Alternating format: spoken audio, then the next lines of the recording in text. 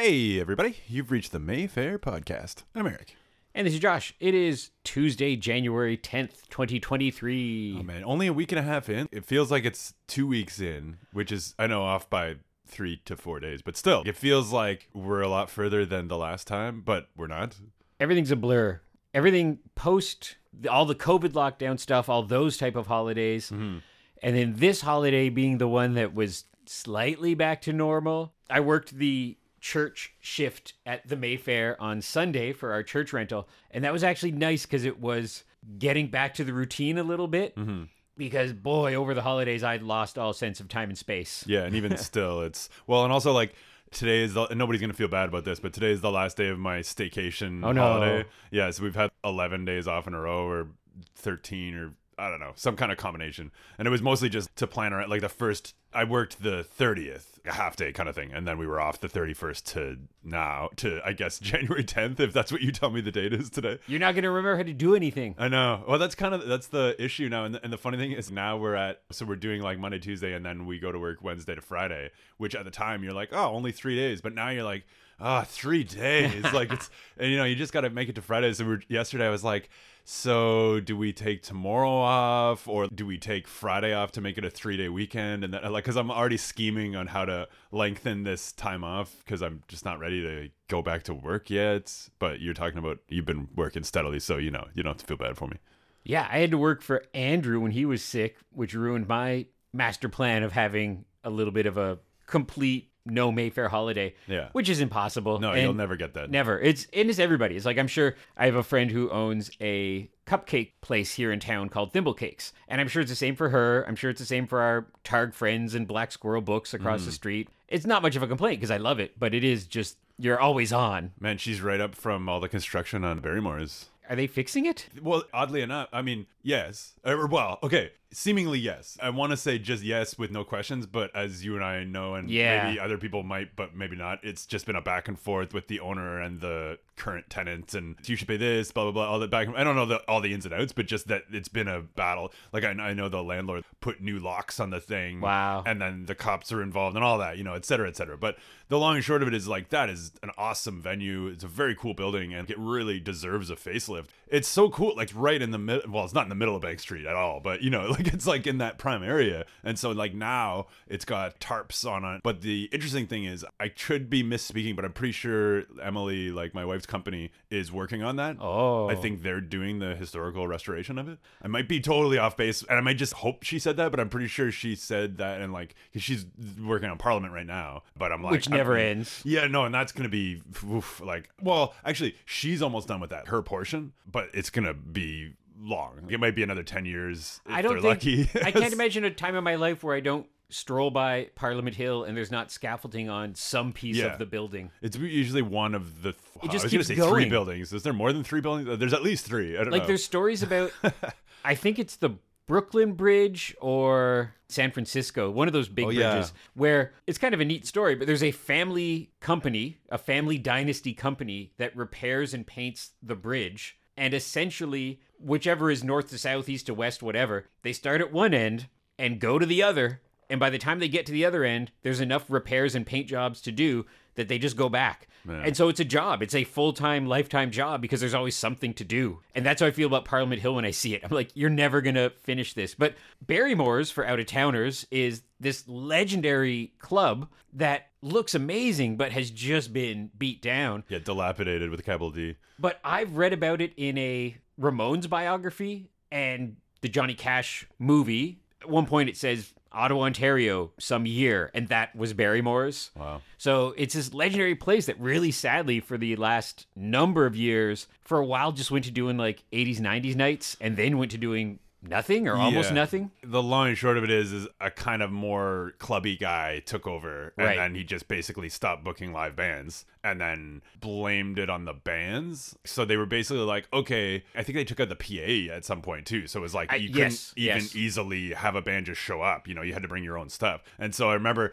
it's sort of funny, like, because I guess the owner is a friend of a friend, like, or like a mutual friend, so sometimes I'll hear little stories here and there and stuff, but it just kind of makes me sad because I loved Barrymore's, and I'm just nothing against like 90s nights and all that stuff. Like I know there's people who love that stuff. Like it's not for me. You know, I'm not an 80s night, 90s night. I don't like those things. I saw the Eels there like a long time back. They were so good. Anyways, this isn't about shows Eric's seen in the past. But the point of it is basically it was cheaper for him to just book a DJ. And so he's just like, I pay one guy, he comes in, packs the place, I make thousands or whatever, I don't even know, And so I get that, but then at the same time, it's just, it feels kind of like a slap in the face to people who want to see bands. You could do both. Like, you could do both. Do DJ twice a week and bands twice a week or something. Yeah, like, or one moderate to big act per month or every 2 weeks. I don't know, But I'm not sure what their capacity is or was, but all kinds of great bands come to House of Targ, but it's a small venue. For sure. And then we have the hockey stadium, which is 20,000 seats.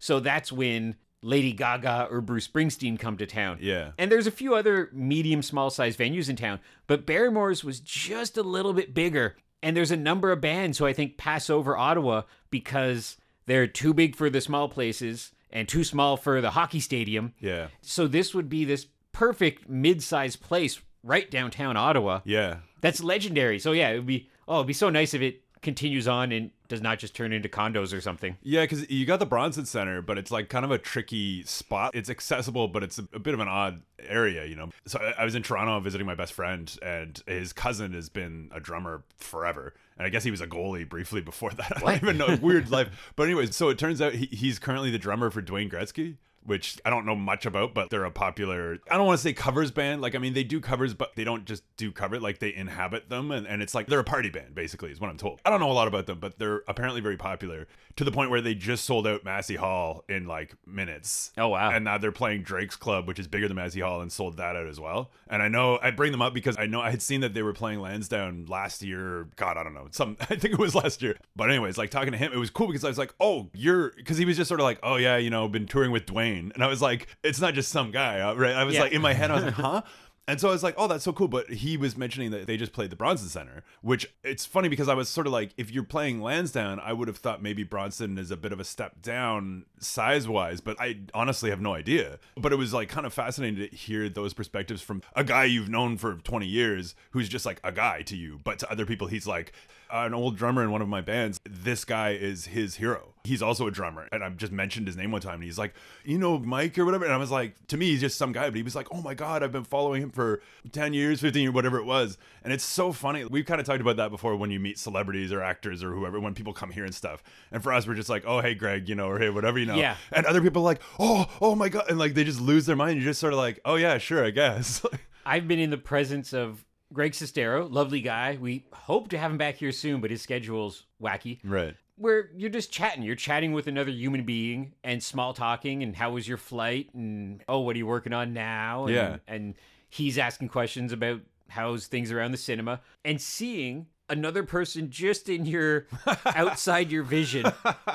Cowering. Just kind of, and wanting to jump in. Oh my God. And not doing anything wrong, but you just kind of see him and it's weird because it's just this ghost just outside of the conversation. And so you're saying like, oh yeah, things are good. Yeah, how was the flight? That's cool. Oh, I saw on your Instagram that you went to the stately Wayne Manor over in... Oh, right, yeah. Talking about nerd stuff. And you see that other person and you just want to say like, hey dude, it's okay. Greg's a really nice guy. And they've been picturing this for weeks, months, yeah, probably. Yeah, they want their autograph and they're so excited. And what I do like about the Mayfair and being behind the scenes a bit on comic book stuff, and I forget about that some of my comic book pals where I'll see them make an Instagram post or whatever, and I'm like, oh, you got 75,000 people to like that. Yeah. And I'm like, oh yeah, you're nerd famous. Yeah, and hilariously enough, the drummer's wife is an actress, and she's on like season 7 of this. She's a star of this show, which is essentially like Turner and Hooch style show with a dog and a cop, I think. And I can't even remember the name of it right now. It's not Turner and Hooch, is it? It's not. Like there is a Turner and Hooch reboot. I think it's called Hudson and Rex. Hooch. Hudson and Rex. That's what it's called. Hudson and Hawk. I was gonna say. I was like, she's on Hudson Hawk. I think that's what it is. So, but like, I guess that's a popular show, and they film it in St. John's, so they kind of go back and forth between there and Toronto. And it's just funny to me because, like, again, like both of them, they're just super cool people that I've known for a long time who are direct cousins of my best friend. But they're also very successful at 2 different fields I really wanted to be part of at different times in my life. So it's kind of comical to just live vicariously through that. Buddy's band just got booked by RBC to play a cruise, like a private cruise for like a thank you to their people or whatever. I don't even know, And so they play twice in a week. And besides that, they're just on this cruise. And he's like, oh, I've never been on a cruise. And so like it's just like such a wacky life. I don't envy, to be honest, because like that's a lot of work. Like, it's just they don't even tour like crazy U2 tours, stuff like that, but enough that you're going to Mexico, you're going to wherever, and it's just for me. And I mean, they have 2 young kids too, so it's like even more so. Like I was saying to him, I was like, at least you're making cool memories and you guys are having fun for now, kind of thing. But it's like, wow, I don't think I want that life.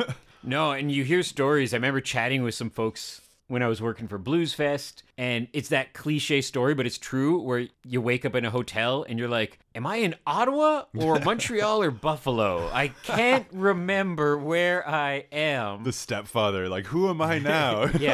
Yeah. And it is always that grass is greener thing where it is nice, though, the more you meet people. And I really do think kind of the podcast era has really helped with that, because more and more of us listen to podcasts of our favorite comedians, comic book people, filmmakers, and you hear them talk and you're like, yeah, everyone's just a person. Sounds very hokey, but yeah, everyone's just a person. And you hear stuff of a comedian who you really like who is making light of, yeah, I got to get a job because I haven't worked in 6 months and so I got to go book some dates, or I was going to do a movie and it got canceled. And you realize that very few people are super rich, set for life, famous. Yeah.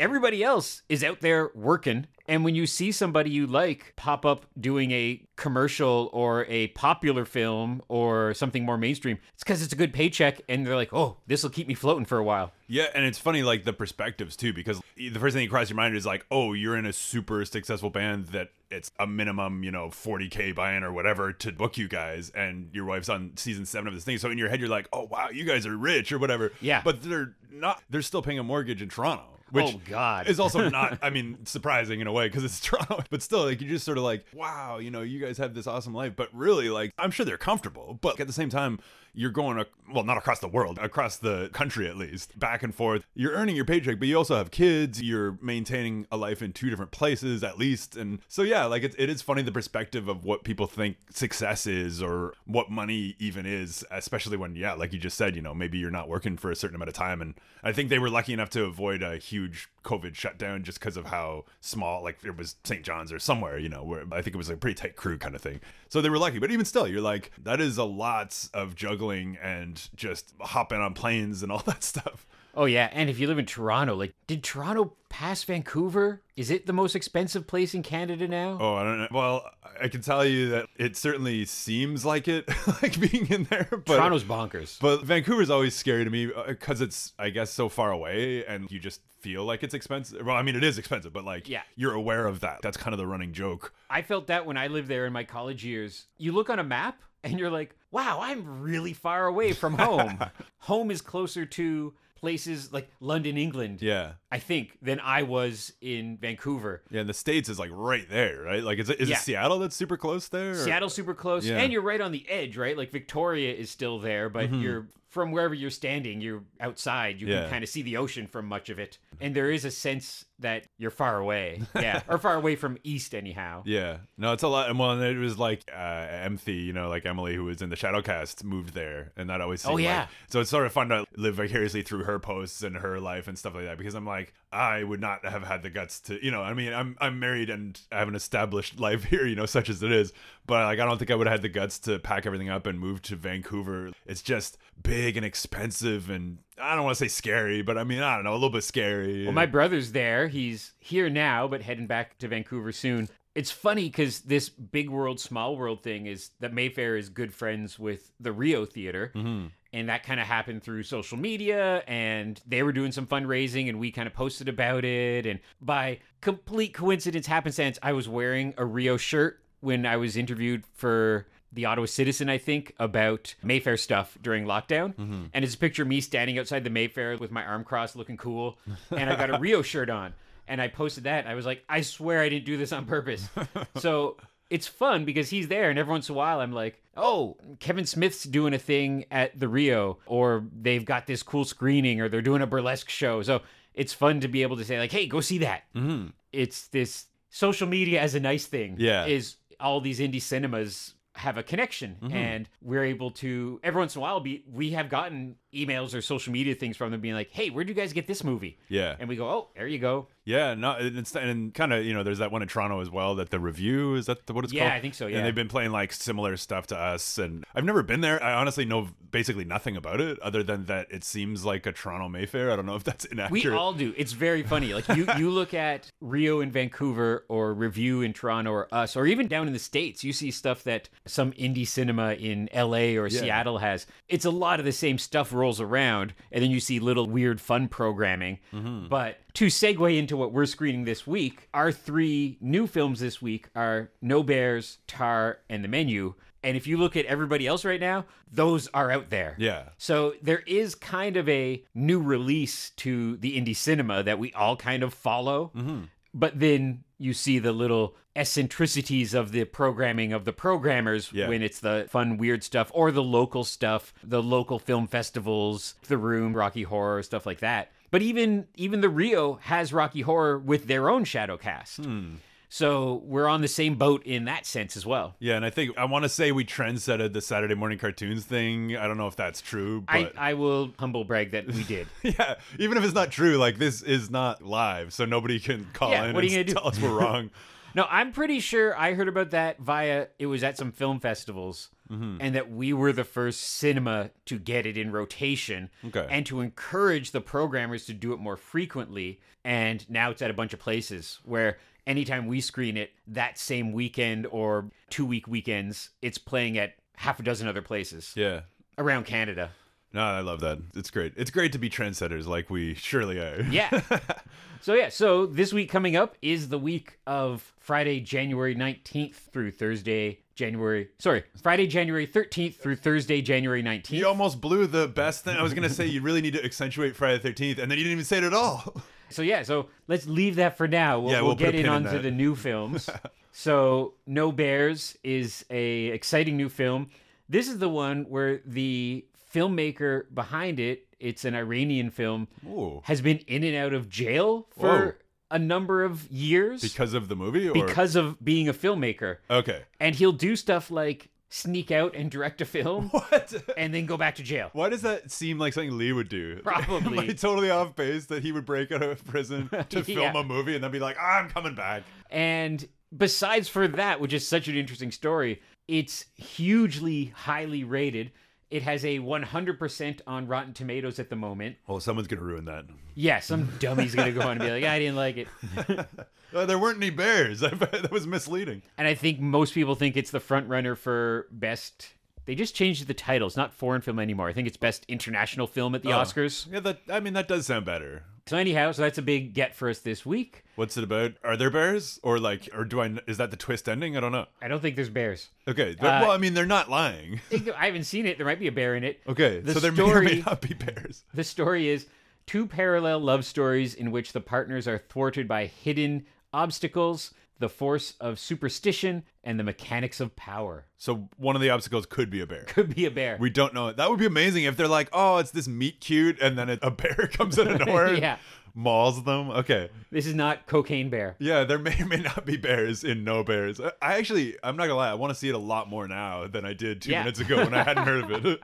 Then we have The Menu, which is an all-star cast. Yeah. I'm kind of avoiding it because I think it has some twists and turns. Yeah. But it's a dark comedy set in a restaurant. I think where Ralph Fiennes plays a lunatic chef. Gordon Ramsay-ish. Yeah. But maybe a little less yelly, although I normally don't watch the trailer, but I did watch the trailer for this one because I was trying to convince Emily to watch it or something like that. But it's been getting rave reviews. What's funny is it was playing at TIFF. I think it premiered there, or maybe it was just going around festivals. But a friend of mine was there covering movies.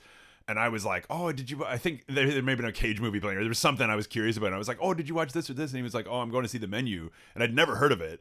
And from that moment on, I kept hearing about it. Literally the next day onward. And I was like, oh my God. And so rave reviews, we keep wanting to watch it, but we've been waiting. So I don't know. I'm very intrigued because there's some horror elements that kind of that's what I keep on hearing. So I'm like, la la la la. Yeah, it's not a spoiler or anything, but it seems like one of those ones where you're sort of like almost like The Game, maybe, where and you're it's weird because when you first hear about it, it's Anna Taylor-Joy and Ralph Fiennes, and it's about a restaurant. You think it could that's it. Yeah.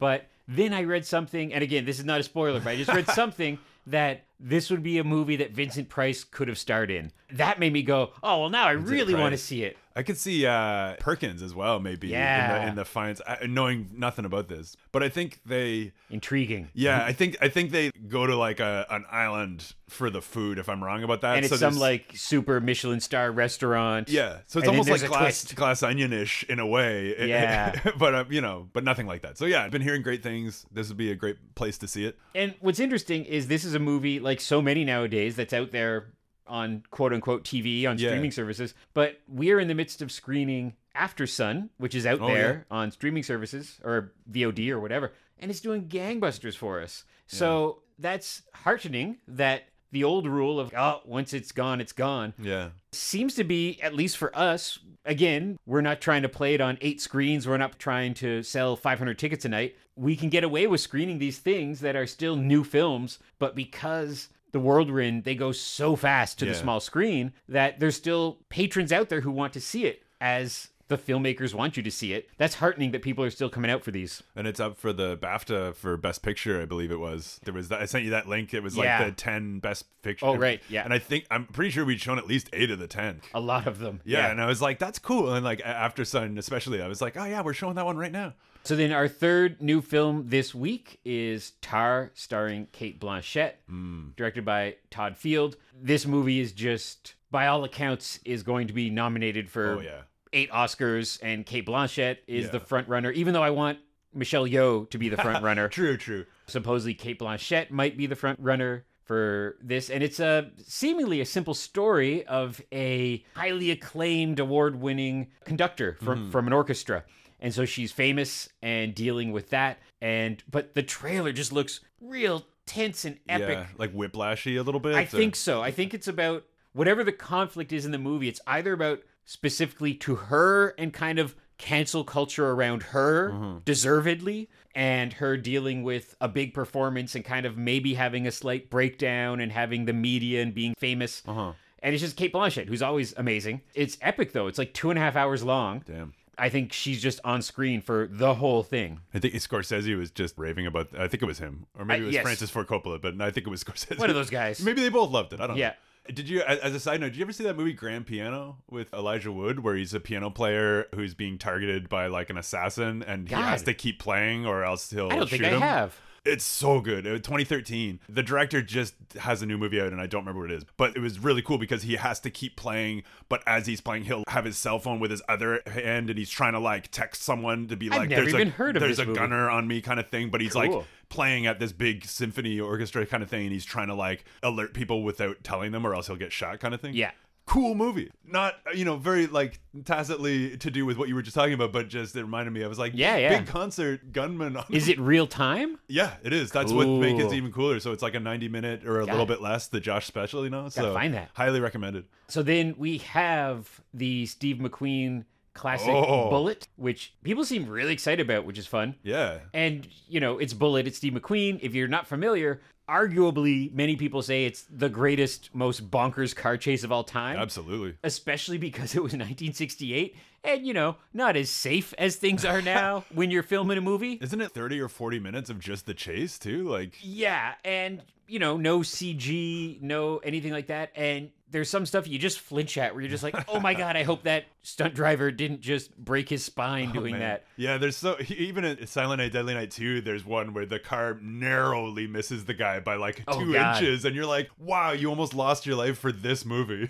There's a scene in Dick Tracy where a car explodes, and because the director, Warren Beatty, is a lunatic, he was in the scene versus a stunt performer. Not that the stunt performer's life is worth anything less. Wow. But the car door blew off unexpectedly. Oh my God. And in the movie, you see the car door fly past Dick Tracy. Yeah. And I don't know if getting hit with a car door like that would kill you, but it wouldn't have been good. No. And so that's one of those things where it's only an interesting story because it didn't kill Warren Beatty. Jeez. Now I want to see that scene again. You watch it and you go, oh God. If you know you're looking for it. If not, you think, oh, movie magic. Holy hell. Yeah, that sounds awful. So then, as I fumbled on before, we have Friday the 13th coming up, and we are continuing our epic 6-year festival with Part 5, huge, A New Beginning. So good. And this is, as we said before, the Halloween 3 of the series, where, you know, some people complain that it's not exactly like the others, or it's, I don't know. Like, the thing is, I mean, they're all fairly similar at the end of the day. Masked guy stabbing people, you know. But this one, I'm going to bat for this one. This one is very underrated. It's one of those things where, like we said before, you know, if you'd just gone in with no preconceived notions and you're just like, oh, a slasher movie, it's fun. It gives you everything you want. You know, I don't know. I understand the complaints, but I do think this is one of those ones that's kind of getting a better reputation over the years. For sure. Same with Part 9, Jason Goes to Hell. It's fun. When we played that a couple of years back, people were loving it. It might have got a standing ovation. I'm going to say it did. I don't know if it actually did. But yeah, like, I think as the years go by on these movies, and maybe as we get crappier in between ones, you know, you're sort of like, hey, maybe that wasn't that bad. So I really think I'm predicting this will play well here. Even if it doesn't, you know, we're moving on to the 6th one, which is the best one anyways. But yeah, I sent you a message as I was sitting at home on my couch working on the poster for this. We do these little in-house posters that are square, so they look good on Instagram and they look good on the big screen, and it's just the poster, and then to the right is just some reviews. And I said, oh boy, I'm having hard trouble finding good reviews for this one. But as I dug, you do find some horror blogs and magazines where they say what you just said. Of like, I'm going to bat for this. Yeah. And they say what they like about it. And it really does fall under the category of our beloved Rian Johnson, The Last Jedi, of you're damned if you do, damned if you don't. Because if that movie had been Han and Luke, Han had survived, Han and Luke having an adventure, everyone's happy, somebody would have went, oh, it's just the same thing. But instead it was very different. And this Jason movie is different. And you almost don't want to talk about it too much in case there could be some youngins going into this for the first time. But the complaints came out of, this isn't the Jason movie I wanted. Yeah. And it's so funny to think way back in 85, the proto Twitter troll movie jerks were still there. Yeah. And the exact same complaints of, this isn't exactly what I wanted, so it's not good. Yeah, and it's funny that it's only 3 years after Halloween 3. Yeah. So, I mean, in production, probably 2 years. And you're just, the whiff of that must have happened pretty quick. Like, I'd say opening weekend, you're just sort of like, ugh. Yeah. And so, and I mean, like I said, you know, to me, 6 is the best one. That's when they kind of embraced the sort of lunacy of, you can't really kill Jason. Yeah, it really went from, the very first one has some hints of supernatural aspect to it. Sure. But you could just watch them of, it's a big guy in a hockey mask killing kids. Yeah. But then it went full blown Carrie, supernatural, hell. He went into outer space. Yeah. You know, like it went all the way. But these earlier ones, the harsh reality is whether you like it or not, it did well enough and made Part 6. Yeah. Because that's all they cared about with these movies. These movies were not, I'm trying to think like, you know, say Harry Potter. They were like, we have this many books. We want to make this many movies. Mm-hmm. This was like, oh, that made money. Let's make another one. Yeah. Yeah, and you're trying to like straddle the line between 4 being the final chapter. Which is hilarious. And then A New Beginning, you're like, okay, what does that even mean? And then Jason Lives, and you're like, okay, well, what's even going on here? Yeah. But like, no, I mean, as a fun side note, so my best friend sells toys for a living, basically. Like, he works for this big toy company. So cool. Toys to rich nerds, basically. And one of the guys he sold toys to is in Friday the 13th 5. Whoa. And so, so it's Reggie, who has a great scene. He's the guy that's in the outhouse where, you know, his girlfriend keeps messing with him and is like pretending to knock over the outhouse while he's inside of it. And then maybe he gets killed by Jason. Maybe he doesn't. You don't know. Who knows? But it's sort of funny because he was like, oh, I sold toys to Reggie. And it's one of those things where it's like, to most people that means nothing. But to me, I was like, oh my God. So this is the 5th one. The last one of... Now I'm like, what are we going to do in 2027? I know that's a long way away. Well, there's hopefully will be another one by then. Well, that's the thing. Is our festival going to end before there's another Friday the 13th? Because they seem to be tiptoeing back to it now. They're doing the TV show. Right. But it would be so hilarious if one happens in 2026 or 2027. And then we get to continue the festival. God, well, that's so far away. Like, I know. If they don't have one in the next 3 or 4 years, I'll be pretty mad. Well, when was the reboot? 2009. 2009. See, that's a long way away. Yeah. So, and I saw that one in theaters, and I was like, okay, this is just the first 4 movies in one movie, and it's fine. And then we have a Saturday Night Cinema, our free for members only secret late show presentation. If you're coming to see Bullet on Saturday night, if you're listening to this podcast as we post it, you can come see Saturday Night Cinema afterwards if you're a member. So buy a membership card, come see Bullet. and then you get a free movie afterwards. I was wondering I always like to know what the pre-movie is. Yeah. You know, for a good double bill. I'm doing cinema next time in 2 weeks, I guess. And it's actually the Enter the Dragon is playing before my cinema, God. which is pretty sweet because I'll be like, oh, hey, you might remember me from that movie that was just on, you know, that one bit, unless you got popcorn during my minute-long scene or whatever. I don't want to, because, you know, we never spoil cinema, but you should play your Christmas movie just being totally like selfish delusions of grandeur and being like, it's a me double bill. Yeah, for that, or at least that my one clip that I'm in, you know. Yeah. Lee would never let it because I don't have it on Blu-ray. And that's the other funny thing. Whenever he asks me to do cinema, I'm like, okay, I'm going to play this. Every single time he's like, would you have it on Blu-ray? Yeah. Literally every time. And I'm like, I know that you want Blu-ray only. Like, I literally know that's part of the request. Yeah. And he's like, because his version is, it's not worth people coming out for standard definition. Yeah. Which is funny to me because I see what you're saying, but I also think it is funny, like, if you were watching a crappy version on screen. This is my 13th cinema. I'm like the other 12 times over the last 4 years, whatever. Yes, I have the Blu-ray. So lucky 13. I know, and I've got 6 in the chamber just in case. I've been like holding on to ones just in case because it's hard, you know. Just keep playing and be like, okay, every time we're doing 6 movies tonight. Oh man, I'll just play Dragon again. I'm like, yeah, if you didn't see that last one, I'm in this too.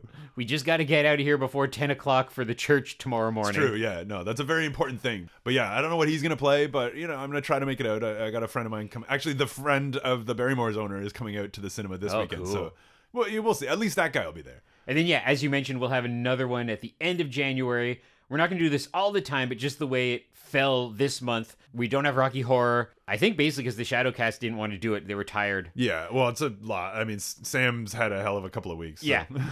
But we have 2 cinemas and a room coming up as our late shows. And then I think in February we will have a Valentine-ish Rocky Horror. Right. I don't know where Valentine's falls this year, but I don't know. That'll be back next month. But yeah, so that is our screening for our Friday the 13th. Ooh. 2023. Huge. This is great. Last week we did a bit of an earlier podcast. Yeah. Kind of tripped over a snowbank and fell face down in the street up front. You're lucky to be alive. Oh my God. And I still think about it. I jumped over a snowbank a week later and it was like my life flashed before my eyes. I totally landed at that time. It was perfectly fine. But yeah, the worst part was we usually get pizza and watch a movie.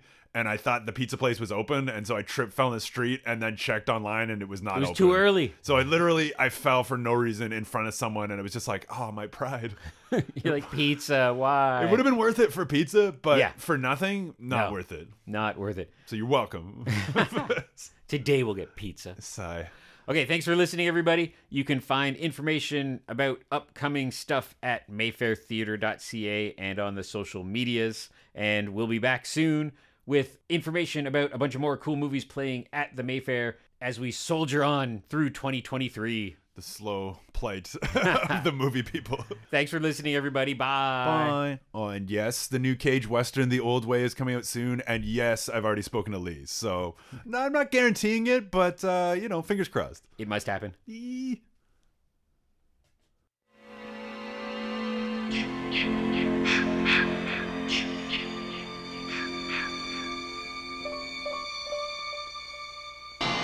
If the memory of Jason still haunts you, you're not alone. Friday the 13th, Part 5, A New Beginning. Severe trauma at age 12. Brutal self-defense, murder of a psychopathic killer. Boy, they've given him every therapy they can think of. It's a wonder his mind isn't fried with all the drugs they've given him. The mindless, murderous fury that was buried with Jason has been reborn. Pete! And suddenly, terror has become child's play. Friday the 13th, Part 5, A New Beginning.